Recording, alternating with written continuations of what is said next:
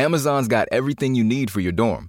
From everyday essentials and clothing to school supplies to bedding so comfortable, you'll sleep right through your roommate's new hobby. Save on all things college at Amazon. Chest or no chest? What looks better?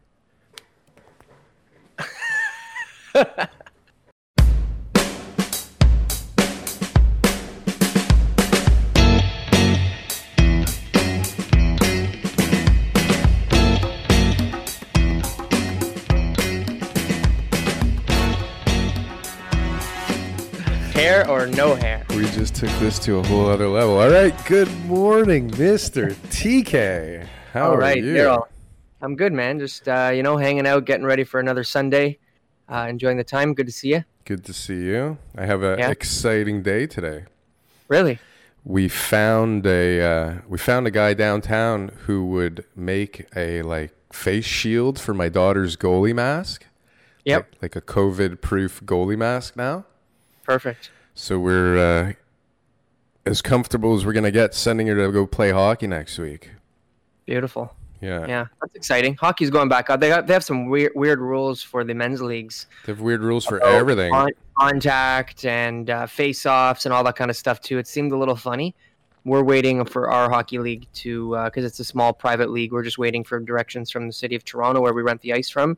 And if they don't really give us any real rule sets or guidelines to follow, then we'll just be playing hockey like we were last year. But we'll see. See what happens. The girls, you can't go in the change rooms, you can't use the washrooms, you got to get dressed in the parking lot, undressed in the parking lot. You have to wear a mask right up until you put your helmet on. And I don't know what else they're doing. I think it sounds like they're kind of figuring it out as they go. Yeah, that seems crazy. It's pretty crazy. Yeah. But, skates on with the skate guards in the parking lot?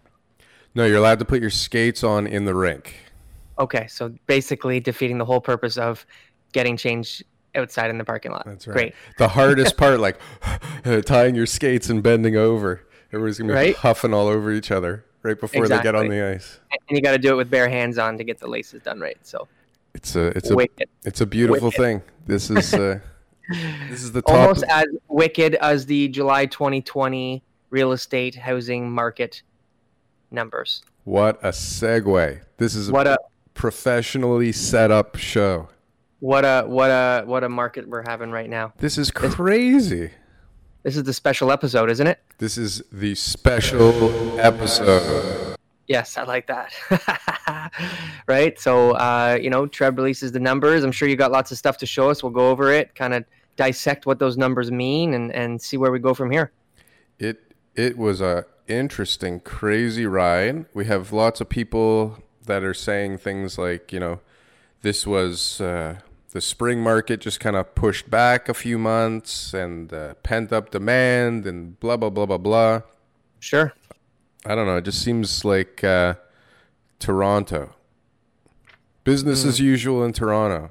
Business as usual. Well, definitely not business as usual. I mean, no business is the same right now, and everybody's got different trends that are happening. It's not something that we can just look back in history and say, hey, this is how it's going to go. Yeah. But for sure, everything's always got an explanation. Yes, and we will try to explain things. So I don't even know where to start, and we stopped putting things up on the screen during the show for the two of us. So, I mean, there's all kinds of stuff.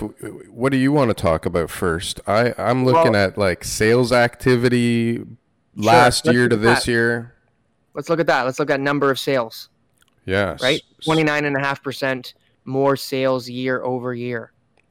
What does that mean? That's a lot more sales than July 2019. What's up with that? Well, can we go back? I mean, my memory is not so good, but what did July 2019 look like? What was going on? What were we dealing with? That's a good question. So when we were coming back from the correction that we had where prices had changed from 2017, we saw a decline in a lot of neighborhoods in Toronto right until 2019.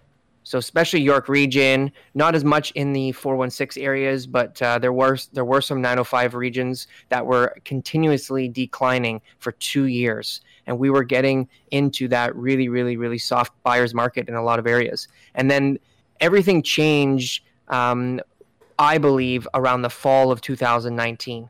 the fall of 2019, people just kind of said, hang on a second, I still need a place to live. I still want to go and make that move to a bigger house. I still want to get the job downtown. Whatever it was that they decided was a reason to keep on moving, everyone got confident again in the real estate market. The market lost confidence. I mean, you heard about all these stories. It was in the news about lawsuits, people who paid too much and then they didn't close, and then the sellers sued them for hundreds of thousands of dollars. So there was all these little storylines that put people's, put the brakes on people's moves. And that was something that was causing the lack of sales in 2019 up until, like I said, about the fall of 2019. So we were really at the bottom of the market in July 2019.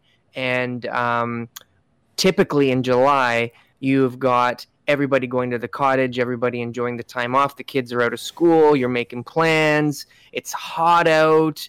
If you were planning to move by the school year, which is a popular time to move, you better have already done it in May or June, because closing dates probably aren't going to be until after the school starts. So there's all these reasons why people don't have as much of a demand for real estate in July and August. So 2019, July and August, pretty typical July, but nonetheless, you have to always put it into context. It was a slow month overall, and we were still not quite out of the weeds yet from the 2017 declines.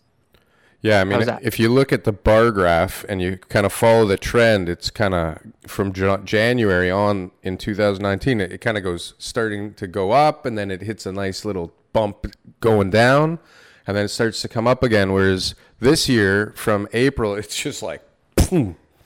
Like, yeah. It's crazy. Yeah. Well, the condo market. But actually, what's really interesting, if you look at it, is from January to March, it's taken off like crazy. And then it craters and then goes kaboom again. And you see that V-shape recovery that people were talking about.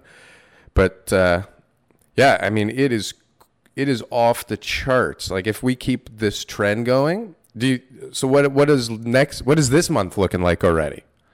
Is it continuing? Yeah, like the first week of August, is it the same pace? It's hard to say. Definitely the first week of August, I've seen some great activity, and properties were getting sold for more than they were last month already. The sales that I've seen are already on track to maintain that trend. But what I also noticed since stage 3 happened is a lot of people went away this weekend. We had an offer date last night, no offers. Really? Right? Was it priced right? I don't know all the details. It was one of my partner's listings, but I think so. And I think that it was something that, normally maybe a week ago or so would have had at least one offer on it. So we'll see. I mean, things happen. Maybe it wasn't priced, aggressively or attractively, and that's just the right price, and he'll have it sold in the next couple of days. But either way, I saw a long lineup of people leaving the city this weekend. Oh yeah, no. Stage 3. A few of my friends I know for a fact went up to their cottages or went somewhere, rented a cottage, went somewhere. Yep. Even us who don't do anything, we were thinking, maybe we could get a cottage for a few days on the water and just kind of isolate up there somewhere. Yeah, I was in Montreal. I got back. Oh yeah, and you went away too, right? Yeah, so I saw the traffic, and I'm telling you, people were out again. So that's going to affect how many people are really looking at making a move, because when people start making plans, they put plans on hold. They say, you know what, maybe not. I even had a buyer message me on maybe Wednesday or Thursday to say, hey, you know what, we're just too busy. We got a lot of stuff going on. We're going to think about it next year now, right? So there's all these different storylines that are going to take away from the demand, right? And then we've got all these people now, because we're in stage 3. I got a couple listings coming up this week. We got all these new people who are saying, hey, maybe now is a good time to sell, and I'm comfortable and it's safe, and I'm this and I'm that, and I'm ready to go, and whatever it is. And I should get out of the market. I'm planning on going to a rental. I'm going to go and downsize. I'm going to move to the cottage, whatever. I got forced into retirement. And now I have to sell my house. Like we were talking to our friends last night, and their father is a caterer. And he's forced into retirement. Like, he can't make any money right now. And so he wasn't ready to retire, but it doesn't make sense to keep losing money, right, at his age. So he's in retirement. Now he's like looking around. Well, I guess I could sell the house to keep going. Yeah. Right? Yeah. But that being said, there still is a lot of pent-up demand from the beginning of the year. I'm actually going out on some buyer showings today from people who are eager to buy, and there's definitely still a lot of people who are planning to make a move this year and who have not yet, because the market's been so competitive, they weren't able to get into the door. So the total number of sales year to date is 47,013. July 2019 total sales to date was 52,418. Say that again. We're still down 10.3% from today compared to last year. Year over year, full year, January to July. January to year to date, yeah. Wow. 10%, yeah, so we're still down okay. 10%. So there's still lots of people who potentially could be looking at making a move this year, right? But then we have to look at those things, those factors that we've talked about before with the economic factors is, are there 10% of the population who's no longer able to buy? Right? Is there 10% less people who are no longer, is the immigration, right? Is the foreign students, all that kind of stuff that we've been talking about that we don't need to talk about on this show because we've harped on it every single episode. Yeah. But the 10% of people, are they missing now? Right? Are they missing now from this year's tallies?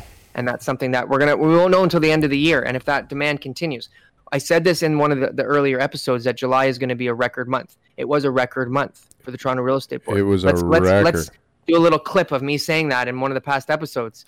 But August, I don't believe that August is going to be as much of a record month as July, but I still believe that August is going to be a stronger month than it was August 2019 for those reasons that we've mentioned, right? There's still the pent-up demand. There's still a whole whack load of people who still need to move. There's still a bunch of people who are maybe not making those plans to leave the city, to leave the country. There's still going to be a lot of people. I think there's just less of those people than there was in July, so maybe we're not going to see the boom that we had in July, but I still believe that we're going to have a really strong August month for sales. Well, I'm guessing that most of the people we're talking about, like these people that are going away right now and not thinking about buying a house, like these are not the people we're worried about.